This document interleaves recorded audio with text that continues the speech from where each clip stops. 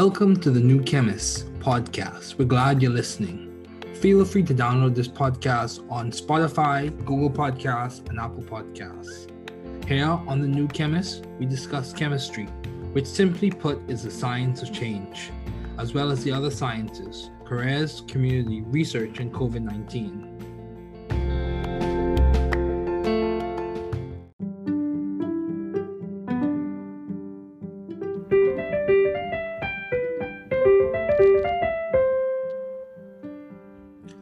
Welcome to the New Chemist. We're glad you're listening.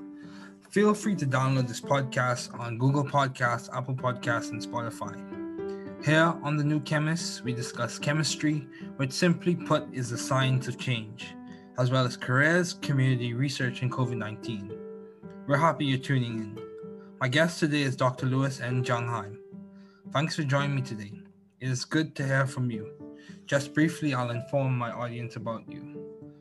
Dr. Lewis N. Jungheim is a retired research fellow. He is the owner of L&J Consulting, in which its primary focus is the critical evaluation of potential in-license opportunities for big pharma clients. He is an affiliate associate professor of medicinal chemistry at Roosevelt University School of Pharmacy in Chicago, and he has served as a member of the Departmental Advisory Council and taught the medicinal chemistry of antibacterials. He is the former president of the Inuit Art Society. He was a medicinal chemistry consultant to the NTB Now initiative via Lilly's connection to the World Health Organization and the William and Melinda Gates Foundation. He is an accomplished inventor with 31 plus years of medicinal chemistry experience at Eli Lilly and Co. in infectious diseases, including antibacterials, antivirals, and antifungals. His medicinal chemistry experience includes oncology, neuropeptide receptors for neuroscience, and endocrinology, and he has also served as the inventor of the NK1 antagonist tradipitant. He was an NIH NCI postdoctoral fellow from 1979 to 1981 at the University of Rochester, New York, serving in Andrew Kennedy's research group. He earned his PhD in 1979 at the University of Wisconsin-Madison in Barry Trose's research group. He earned his BA in 1975 at Northwestern University at Evansville, Illinois. In 1992, he was elected the chair of the Gordon Research Conference on Heterocyclic Compounds, and he has served as an ad hoc member at the NIH study section in drug discovery and development. Highlights: while at Lilly, he served as the epigenetics platform chair, invented and developed small molecules that facilitate the oral uptake of therapeutic proteins. He was a member of the team that invented three clinical candidate growth hormone secretagogues for the treatment of frailty. He developed potent and selective inhibitors of MRP-1 transporters. He invented the first non-peptide-based inhibitors of rhinovirus protease. He was a member of the Lilly Argoron team that discovered Vericept, which is otherwise known as nelfinavir mesylate, for the treatment of HIV/AIDS.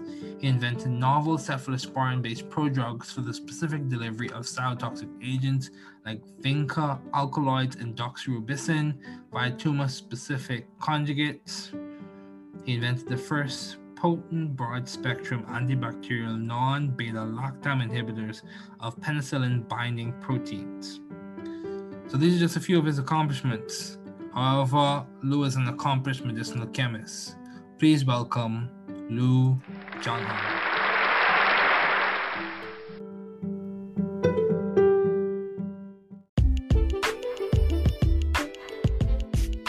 Welcome to Chemistry as a Dialogue.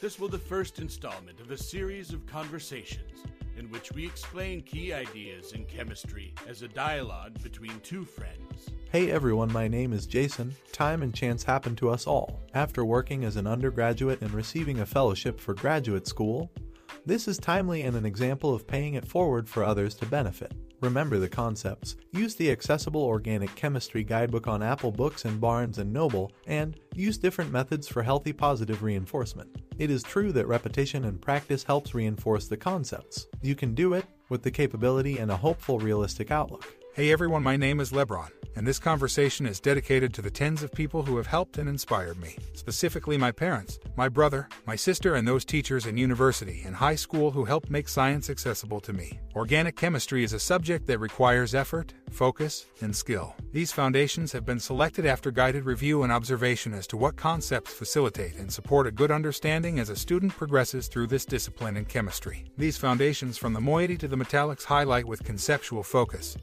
key ideas, points, and memory aids to support your success in organic chemistry. Learning organic chemistry is similar to building a house.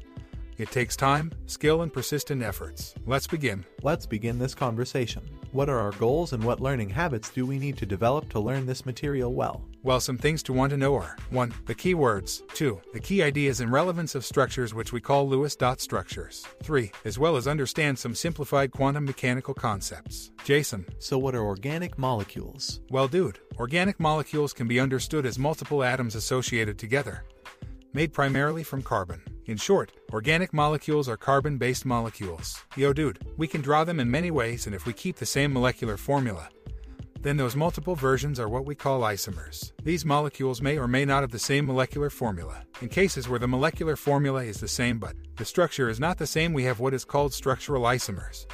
The constitution or connectivity is not the same, we have what is called constitutional isomers.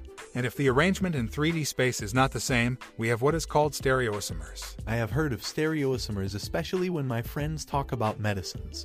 Something about some R and S anyways. Are there subclasses of stereoisomers? Yeah, there are optical isomers, which are molecules that rotate light differently, and their mirror images are what we call non-superposable, which is a fancy way of saying when they are placed on top of each other like a pair of someone's hands, they don't match up perfectly. And bro, as you were talking about, enantiomers are normally designated by R or S, which stands for rectus or sinister. Wow, this is cool. So are there other types of stereoisomers? Lebron. Yeah, also there are geometric isomers, which are molecules that have non-identical mirror images. Yeah, dude, it's like you looked in a mirror, but saw something that not the same as yourself. Added to that, in chemistry we have double bonds and the way the atoms are arranged around the double bond. It is different for each isomers. We again in our fancy organic chemistry language call that either cis or trans. Hold on, wait, can organic molecules can be linear? Lebron, let me get my model kit, since it helps with this. If you have used your kit or gumdrops and toothpicks to build carbon dioxide, one flavor for carbon and one flavor for oxygen, so 2 oxygens and 1 carbon, the molecule is linear. Well, buddy, other linear molecules are triple bonded, one named acetylene. Let's keep using the gumdrops. We can have the atoms all in a plane, but like a triangle, or we say trigonal. Okay, tell me more. Molecules such as formaldehyde is trigonal planar, and this compound is used in clinical settings. I think I understand. Molecules can have arrangements in 3D space such as methane, which is found in natural gas, and exists as a tetrahedral molecule. Correct. Let's keep the cognitive train running. You can also at home practice with computer software such as ChemDraw or Word. So what the importance of the structure of 3D molecules? So let me tell a story. A long time back, there was this guy named Gilbert Lewis. He did a lot of hard work that we use today to note the positions of particles we call electrons. Other smart guys such as Gillespie and Nyholm also did significant work which gave us the set of ideas we call VSEPR. Say what? Lebron, just hold on a minute. Let's get some more gumdrops. Yeah, let me grab my flashcards and my computer to make my Anki deck. Active recall, let's go. Good job. As I was saying, the structure of 3D molecules can be seen using good Lewis dot structures, and we call the combo of Lewis and other scientist ideas VSEPR, which helps us predict or have an idea before experiments what the likely structure of the molecule can be. However, watch out, these ideas are not perfect. We talk later about this, but some bond angles are slightly different than expected, and we have to adjust our ideas with some quantum theory. Okay, cool. Let me recap before we move on. 1. Some keyword are molecules, which is basically a fancy way of saying substances made of multiple atoms.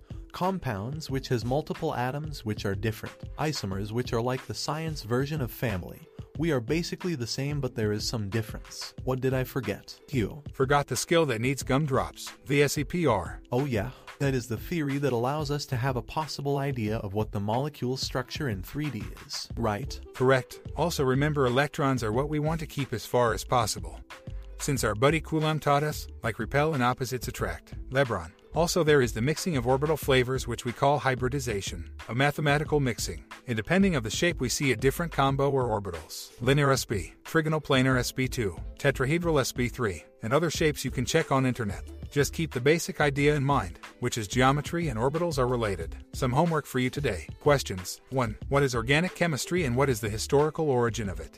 2. What is one class of organic compounds? 3. What are 3 different types of isomers? 4. Explain the valence bond theory in general simple terms. 5. What is one molecular example where valence bond theory does not accurately explain what occurs in molecules? 6. What are the hybridization of the carbon atoms in acetonitrile? 7. What are the designations of sigma and pi for the bonds in acetonitrile?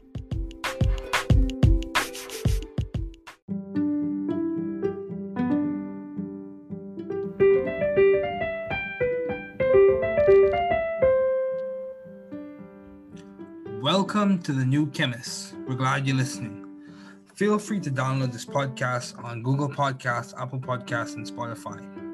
Here on the New Chemist, we discuss chemistry, which simply put is the science of change, as well as careers, community research, and COVID-19. We're happy you're tuning in. My guest today is Dr. Lewis N. Jungheim.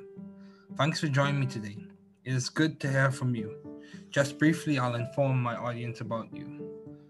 Dr. Lewis N. Jungheim is a retired research fellow. He is the owner of L&J Consulting, in which his primary focus is the critical evaluation of potential in-license opportunities for big pharma clients. He is an affiliate associate professor of medicinal chemistry at Roosevelt University School of Pharmacy in Chicago, and he has served as a member of the Departmental Advisory Council and taught the medicinal chemistry of antibacterials.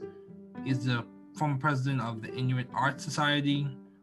He was a medicinal chemistry consultant to the NTB Now initiative via Lilly's connection to the World Health Organization and the William and Melinda Gates Foundation. He is an accomplished inventor with 31 plus years of medicinal chemistry experience at Eli Lilly and Co. in infectious diseases, including antibacterials, antivirals, and antifungals. His medicinal chemistry experience includes oncology, neuropeptide receptors for neuroscience, and endocrinology, and he has also served as the inventor of the NK1 antagonist tradipitant.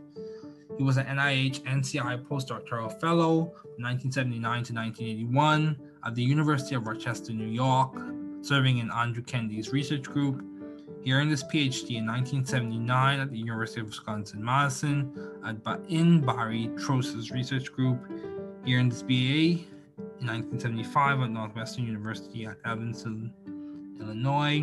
In 1992, he was elected the chair of the Gordon Research Conference on Heterocyclic Compounds, and he has served as an ad hoc member at the NIH study section in drug discovery and development.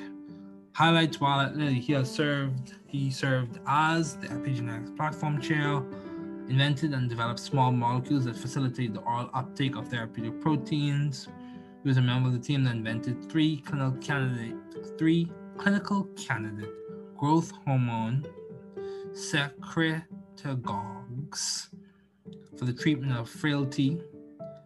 He developed potent and selective inhibitors of MRP-1 transporters. He invented the first non-peptide-based inhibitors of rhinovirus protease. He was a member of the Lilly Argoron team that discovered Vericept, which is otherwise known as nelfinavir mesylate, for the treatment of HIV/AIDS. He invented novel cephalosporin-based prodrugs for the specific delivery of cytotoxic agents like vinca alkaloids and doxorubicin via tumor-specific conjugates. He invented the first potent broad-spectrum antibacterial non-beta-lactam inhibitors of penicillin-binding proteins. So these are just a few of his accomplishments. However, Lou is an accomplished medicinal chemist. Please welcome Lou Jungheim.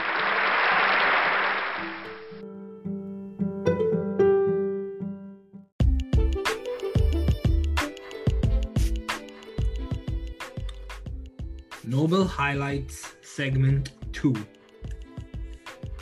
The person we will be focusing on today is the Nobel laureate of 1902, Emil Fischer. He lived from 1852 to 1919. Emil Hermann Fischer was born in Eukirchen, a small town near Bonn, Germany, on October 9, 1852.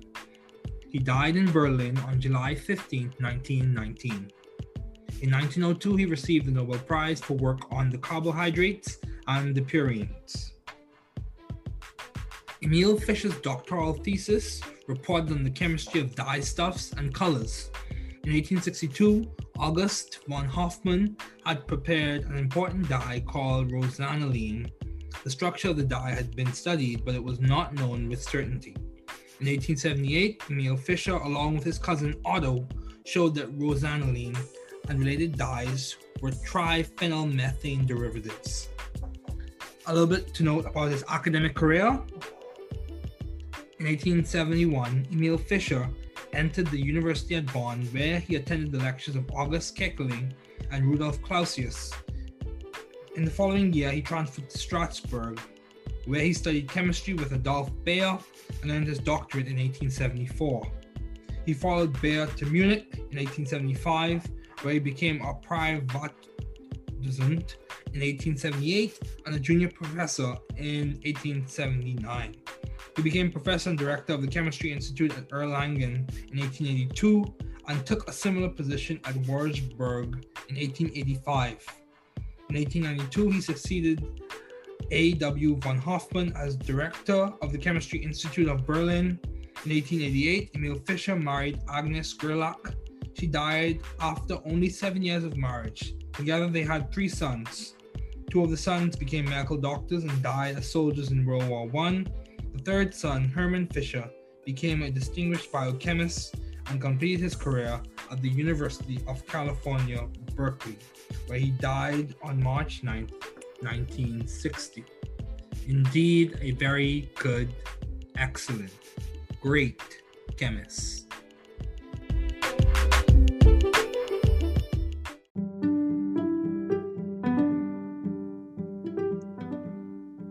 Hey Lou, thanks for joining me today. It's good to have you here. Good to see you again, David. Yep.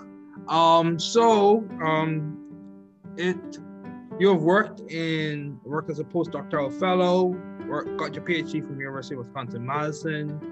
You have served as a research fellow in many ways. What have been your long-standing interest in the field of science? I guess, first of all, let's start with, I was always good at math. Okay. In school, and my dad was an electrical engineer. Okay. And so I think I always had a scientific bent.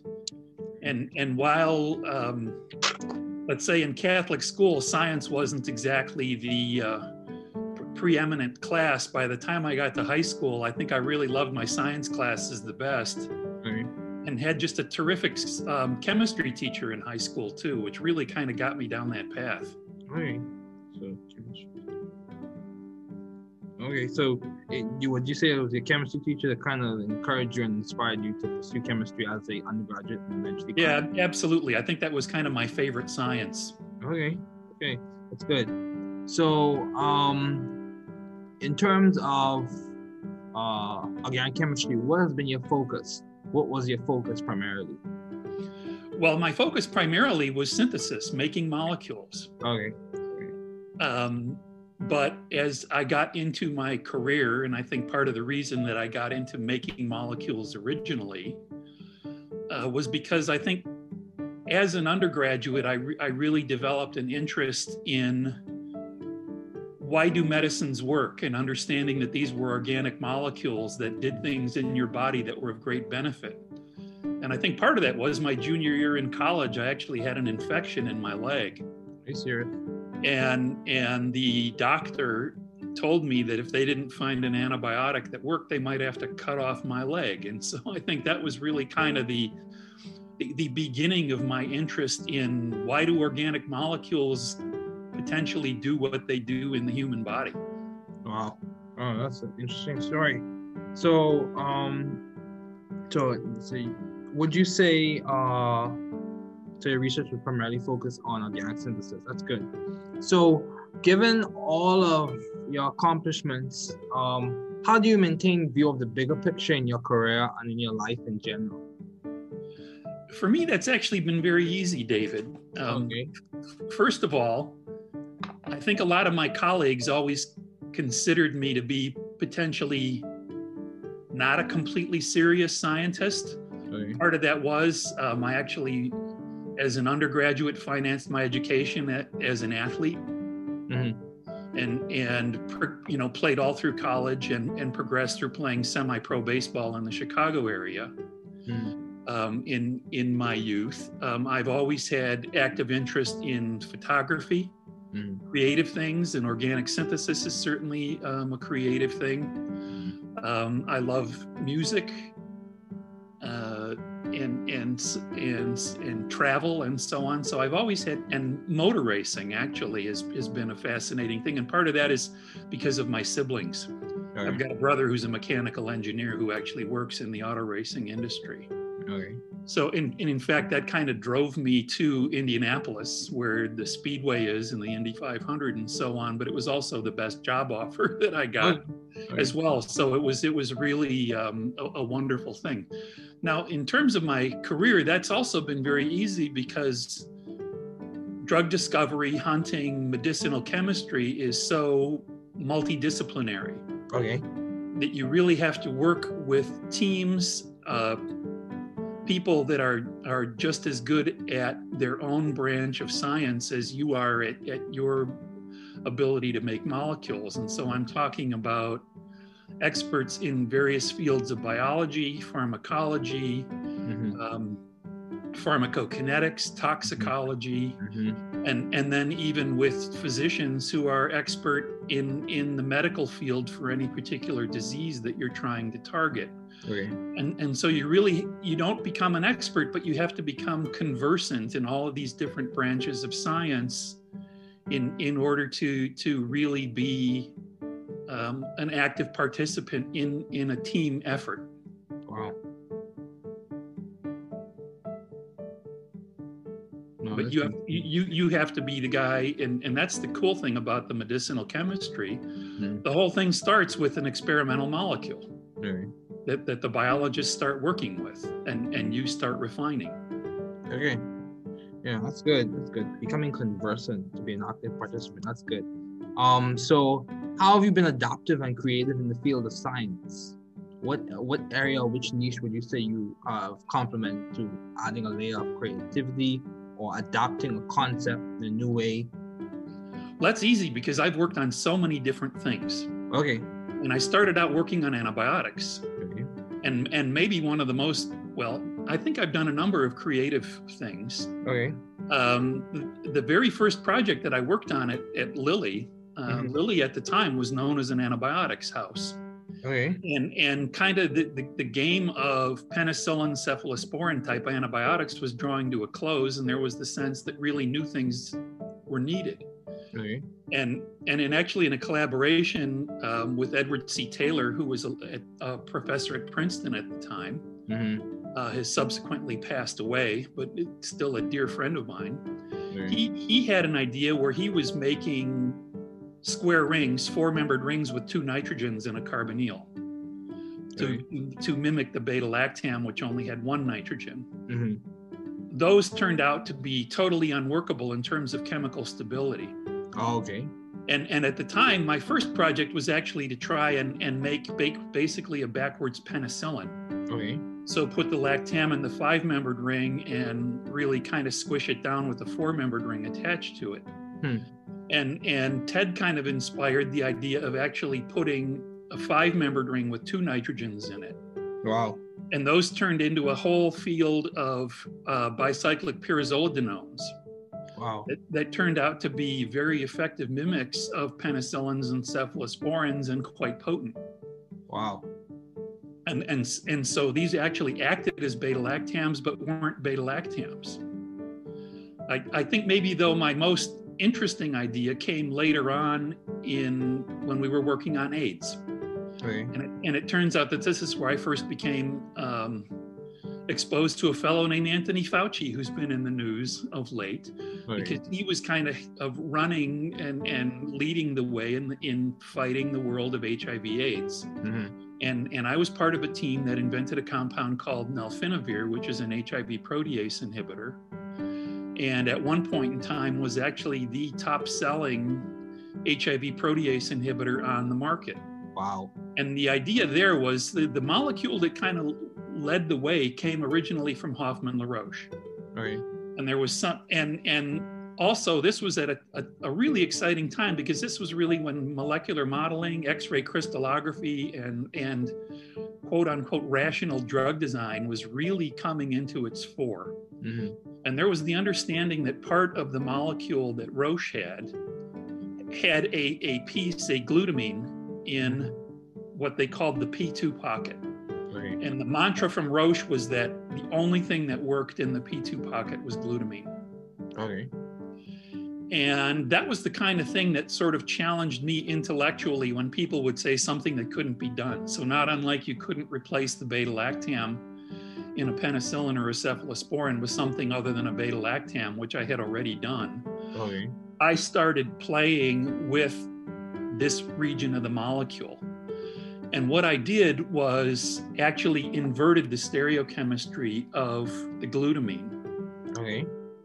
And so instead of using an L-amino acid glutamine, I started making D-amino acids, Okay. where I put a moiety that could mimic the glutamine into the pocket where the glutamine was going, and the tail out into the rest. Okay. And so by having an unnatural amino acid, this really impacted the chemical stability of the molecules, because they were much less metabolically labile. Okay. And as we gained an understanding of taking natural amino acids out of a molecule, the glutamine was actually something that was really hindering oral uptake. And that kind of became the holy grail for the HIV compounds, and in particular the protease inhibitors. Wow. Was getting hydrogen bonding moieties and other such things out of the molecules. And it was working there and showing that these things could make very potent and better oral uptake molecules. Wow. That got the whole rest of the team working in that region. And ultimately those ideas led to an even greater simplification in the molecule that became nelfinavir, and ultimately a compound that impacted the lives of AIDS patients. I'm very proud of that. Wow, that's good. That's good. That was very. That's good. You know, I think you can dissect that some more, but we'll continue. That was good. And these things are all published too. So that's true. That's true. People can look them up. Yeah. So, how did you seek or find the right environment for you to thrive scientifically and intellectually? And what I mean by that is, you know, you went to Northwestern, you went to University of Wisconsin-Madison, you are NIH NCI postdoctoral fellow at the University of Rochester, New York. You have spent a lot of time in medicinal chemistry. So obviously, in some way, shape, or form, you've had some success and you thrived scientifically and intellectually. How did you find the right environment for you to do that? You know, it's interesting. I did a lot of soul searching my third year, or at the end of my third year as an undergraduate. Okay. Because by then I had finished basically all the coursework required for the degree. And I kind of spent a good part of actually my junior year thinking very hard about what I enjoyed most about chemistry. Right. And given some of my other interests, like as a boy, I built a lot of plastic models, and I enjoyed, you know, working with my hands, other such things. So it had to be a laboratory science. And then I look back and it was just organic seemed to be the best match for me, and also kind of the chemistry that fit. Also by then, and that was the time when I really had the infection in my leg that almost ended my baseball career. Wow. I ended up actually having my best season ever my junior year right after recovering from that infection. Wow. And sought the guidance of actually Professor J.A. Marshall at the time, who was the best synthetic organic chemist at Northwestern at the time. Wow. And as an advisor, he agreed to take me on to do my undergraduate research project for my senior year. Mm-hmm. But it was in talking to him and my saying that basically I kind of got involved in the thought process of, why do molecules work and so on. And that's where he said the beginning step there was really becoming the best synthetic chemist you can. Mm-hmm. And that's what pointed me to synthetic groups. Mm-hmm. And that led me to Wisconsin and working for Barry Trost, which I'm sure is a name that you know in synthetic organic chemistry. From there, it became clear that the place to do the kinds of things that I wanted to do was in the pharmaceutical industry. And that led me ultimately to Andy Kendy's group. Right. Because Andy had actually been a prominent medicinal chemist in the pharmaceutical industry before he left the industry to go into his academic career. Okay. And he offered me the opportunity to work on a molecule called Taxol. Oh, wow. You worked on Taxol. In fact, I was the first person to put the tricyclic ring system together, and that was my NIH proposal. Wow. You worked on Taxol. Wow. Yeah. Oh, that's cool. And so it was the combination of Andy's recommendations, Barry's recommendation, and the relationship to Jim Marshall Mm-hmm. that ultimately got me all of the job interviews that I really would have wanted to have. I got to interview for the big companies, and then being a Midwesterner, it was really great for me to be able to relocate to Indianapolis and be near family in Chicago. Mm-hmm. That's good. That's good. Yeah, that's good. So, given all your responsibilities and accomplishments, especially when you were busy, in terms of working as a postdoctoral fellow, working at Eli Lilly, how did you maintain a balanced life, or how did you try to maintain a balanced life? Well, first of all, I had interests. Okay.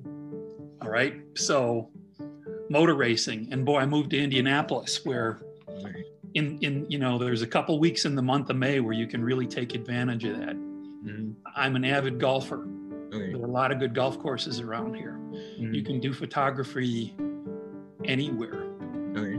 But you come back to work, and I think part of the reason that I managed to be able to be productive, creative, and so on is because I had outlets for blowing off steam.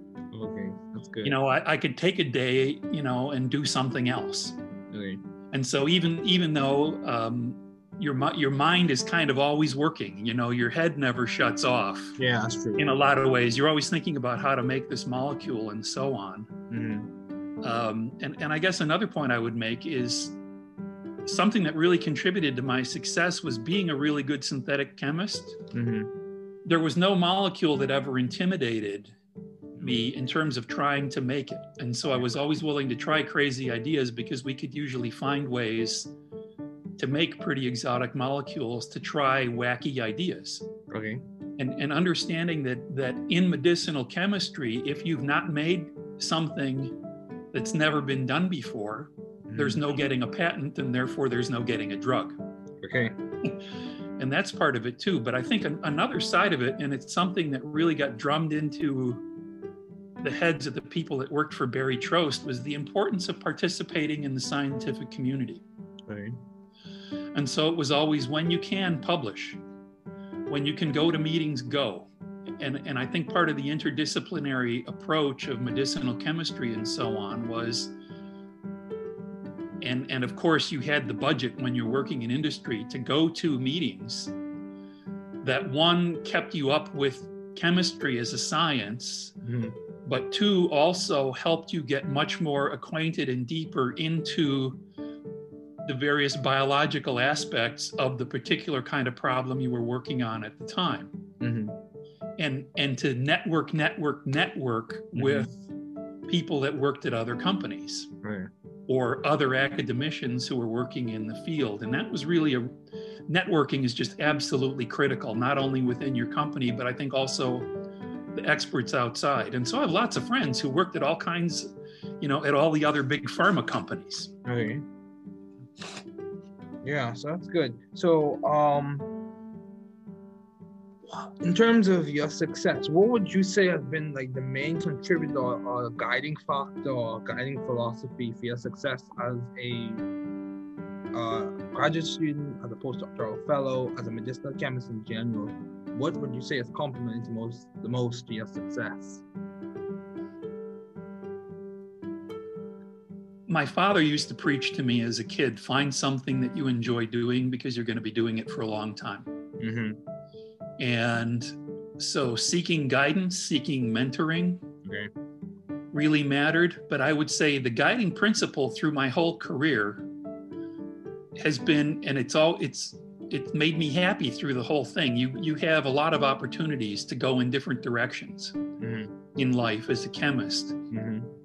The guiding principle for me is stick to what you're good at. Yeah, that's true. Even if there are other avenues, let's say like management, where you might make more money or maybe have more power, or things like that. It was for me, sticking to what I thought I did best is really what has kept me happy, productive, creative, and successful. Okay. Wow, that's good. Sticking to what you know, sticking to your guns. Yeah. Yeah. Because it's not like not like I ever wanted for money, excitement, fame, and wonderfully interesting things to do and great people to work with by sticking to being a scientist. Yeah, that's true. Sticking to what you're good at. So how did you maintain vision and teamwork in your environment? You worked as a postdoctoral fellow. I take it you worked in a team with a team of people, not by yourself. And with many different teams on many different kinds of diseases. And that was one of the great things about it, because it got to the point where, because you were a good team player, other people sought you out to help with their projects. And so people were happy to have me join their efforts. And I think a big part of that was communicating with your coworkers, giving them latitude, letting them pursue their ideas as long as they continue to be successful. And I also think really respecting and listening to the experts when another member of the team is the expert at the moment for what they're talking about. And then supporting and standing by their feedback and their guidance, especially if you're the team leader. You know, when there's not good news, you've got to stand up and say, as much as I wish, that we were where, meeting the milestone or whatever, where we are now, we just can't because of these data. And a lot of that is just encourage the team to follow the data. It's a lot like what's going on in the world right now with the virus. Listen to the science. Yeah, it's true. Follow the science. Yeah. So, in terms of advice, do you have any advice for those wanting to become medicinal chemists, wanting to serve in industry and eventually in academia? What advice would you give to people who are either in the undergraduate years or graduate years? What advice would you give to them? Well, as an undergraduate, I would say do a lot of soul searching regarding what area of science interests you the most. Okay. Because there are so many different directions that you can go. Be careful how you choose where you go to graduate school. Okay. What do you mean by that?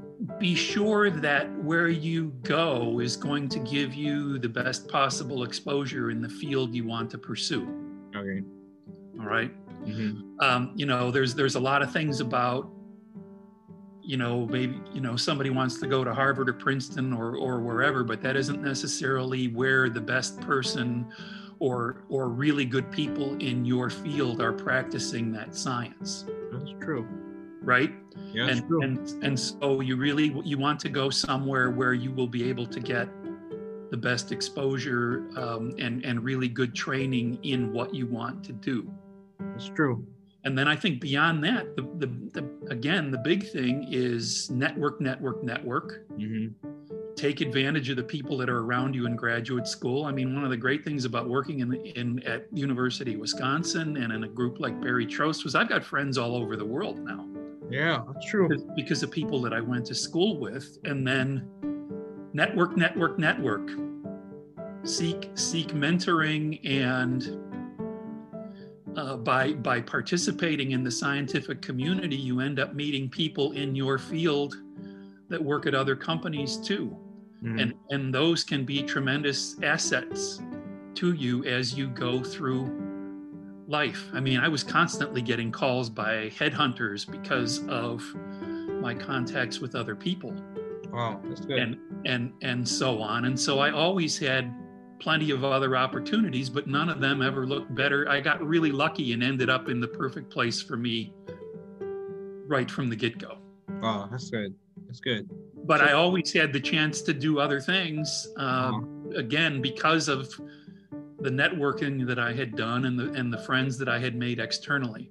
And that's both in academics and in industry. And it led to other opportunities. Like for 5 years, I actually consulted for the National Institutes of Health, participating in a study section because of the reputation that I had developed, actually both from people in academics and in industry.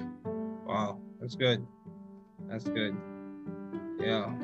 So, what has been some of the most beneficial advice you have received as an undergraduate, graduate, whichever area of your career you received the best advice? I think I got terrific advice kind of every step of the way. That's good.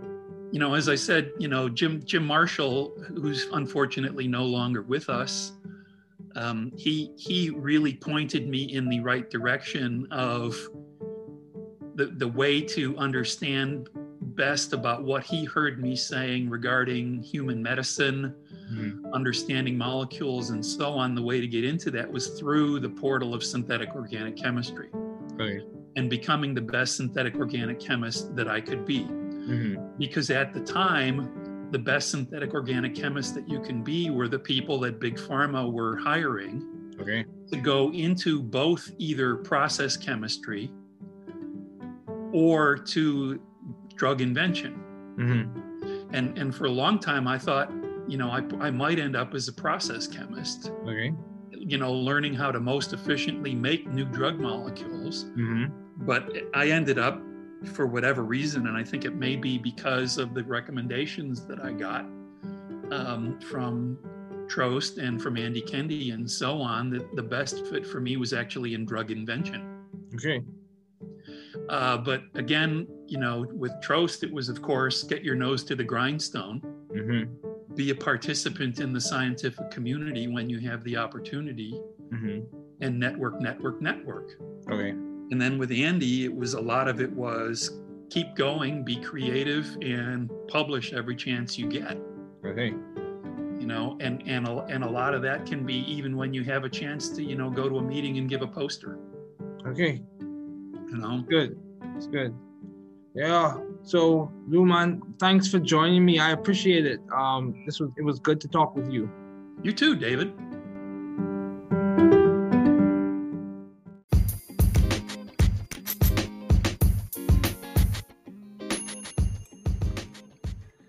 Concept Development 3. Structures, Conformations, and Projections. Structures are diagrammatic representations of different molecules, and they provide a means of understanding what is occurring in nature. There are a variety of different structures used in chemistry. The main examples in the following discussion will be Lewis electron dot structures, condensed structures, and bond-line structures. Lewis dot structures are built on some key ideas such as the atom's valency and the octet rule. There are also specific exceptions for period 3 and beyond. Valency. Valency refers to the amount of electrons an atom will lose, many times resulting in a positively charged cation, gain, many times resulting in a negatively charged ion, anion, or share, typically occurring in covalent molecules, in order to have a stable noble gas electron configuration. Valency can be determined using the periodic table. The group number, vertical column numbers in the periodic table is designated the valency, typically, and this valency normally corresponds with charge or oxidation number, and its subsequent sign is dependent on the type of atom, its reactivity, and what it is reacting with. Also, you have the octet rule, which is a principle with applications in resonance theory, simple chemical mechanisms and reactions. There are exceptions for period 3 and onward, depending on the atom, its reactivity, and what it is reacting with. There are exceptions to the octet rule. There are different ways to write structures. You have the condensed structures, you have the bond line structures, which are typically seen in organic chemistry, and you have different conformations which help us to better understand the interactions of atoms and their bond angles when it comes to angle strain, torsional strain, etc. You have projections such as the Newman projection and Fisher projection, which can be read about in other texts.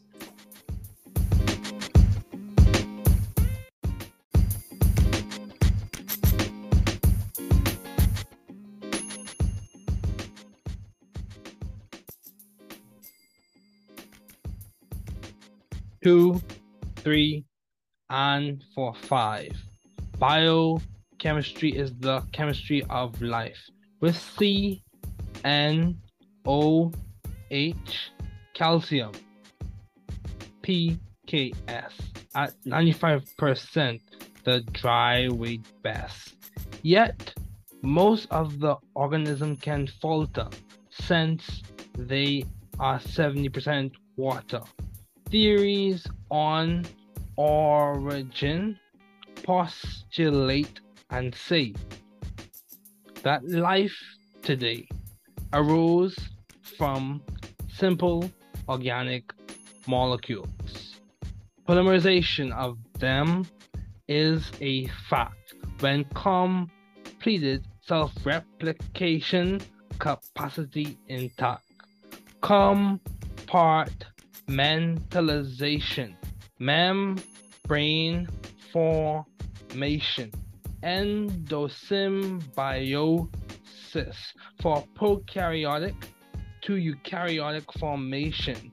Look at the mitochondria and we can see evidence of Margulis ideas most definitely.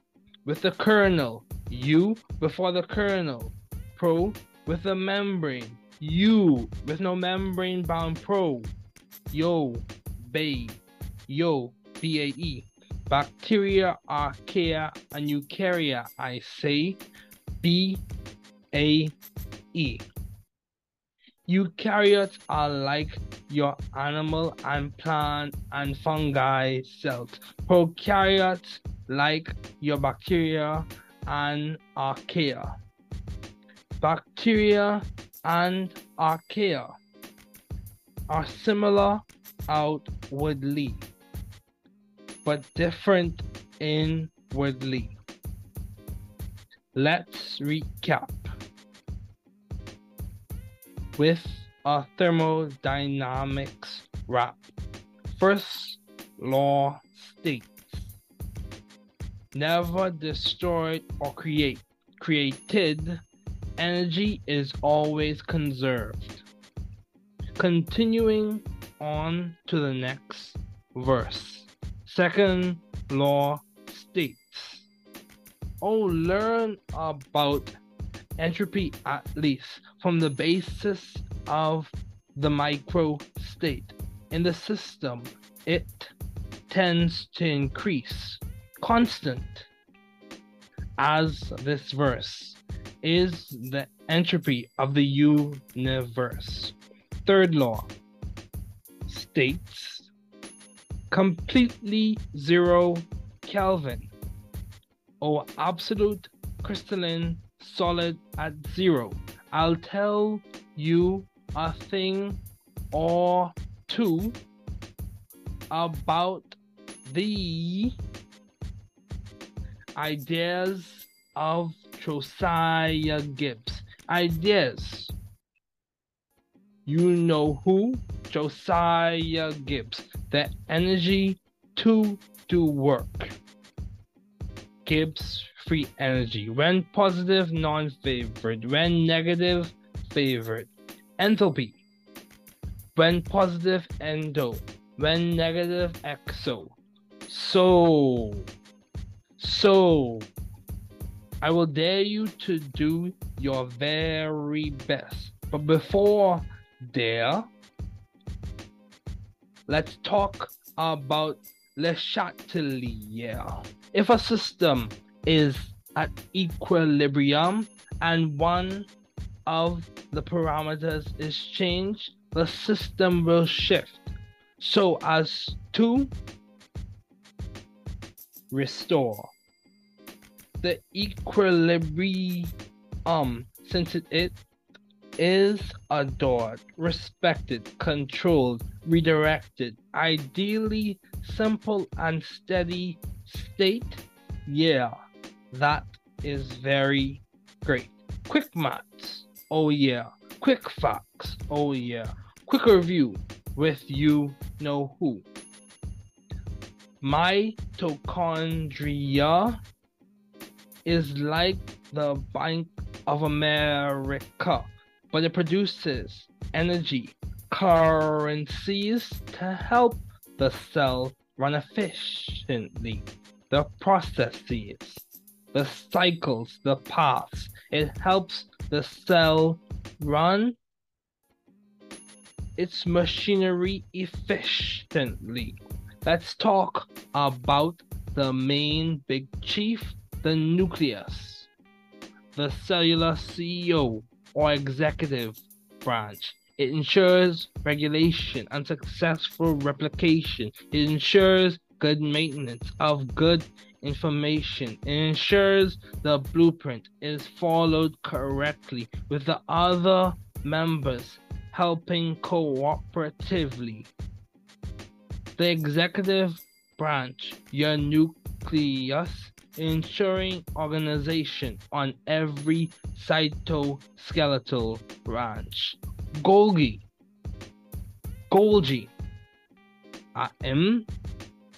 the producer of the PTMs, post-translational modifications with your elegant glycosylations. Ribosome, satisfactory.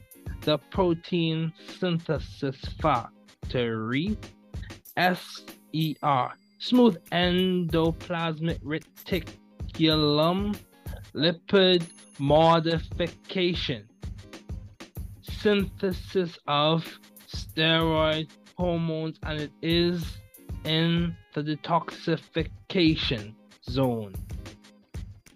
RER, rough endoplasmic reticulum, modifies, packages, and transports those proteins in that cellular cord. Centrioles shine in anaphase during that replicative cellular dance. The vacuole, you may see it in a microscope, in a cell by chance. Cytoskeleton, keeping the show intact with kinesin, dynein, and myosin, titin, like that. These help with that vesicular transport race. They help to keep the cytoskeletal members in place, dynamic as they are some of the main stars. Let's look a little closer with those glycogen granules in the occasional cellular space. Hold on, let's keep pace. Testing 2, 3, and 5. Biochemistry is the chemistry of life. Intermolecular force, covalent bonds, protein levels of structure. Linear is one level with those amino acid chains. Primary, that is called, and that is a fact. Moving up with the beta strands, then sheets and the alpha helices, they meet. Secondary then has made its stop. 3D structure, and the tertiary just dropped with those subunits. Most definitely, we have finally reached the quaternary. Testing 2, 3 and 4, 5. Biochemistry is the chemistry of life. DNA with its adenine, deoxyribose, and phosphate. Hydrogen bonding to that thymidylate. Then with the G, triply hydrobonded to the C. Triply hydrogen bonded to the C. The guanosine, phosphate, cytosine, and phosphate imparts the chief nucleic acid is made of nucleotides from the DNA with the histones to the beads on a string. Your nucleosomes to the chromatin, making your chromosomes order, regulation, and your signaling cascades S, G1, G2, and M. Testing 2, 3, and 4, 5. Biochemistry is the chemistry of life. Water on the wall with the dipole and dipole. Bonds with the hydrogen bonds you see. Its intermolecular bonds elegantly. High heat of fusion, just think, allows water to act as a heat sink. A high heat of vaporization. IMFs complement. Dissolution of most polar compounds, and its ice is less dense than liquid water. 70% of the organism, and yes, they still can falter.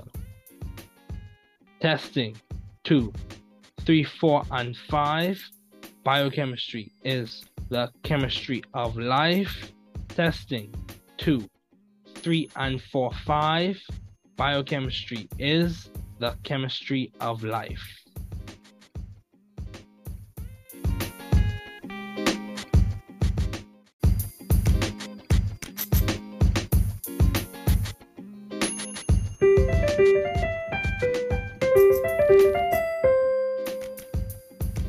Thanks for listening. We're glad you were able to tune into this podcast. Once again, this is The New Chemist, where we discuss chemistry, which simply put is the science of change, as well as the other sciences, careers, community, research, and COVID-19. Thanks again for listening. Note, the views on this podcast represent those of my guests and I.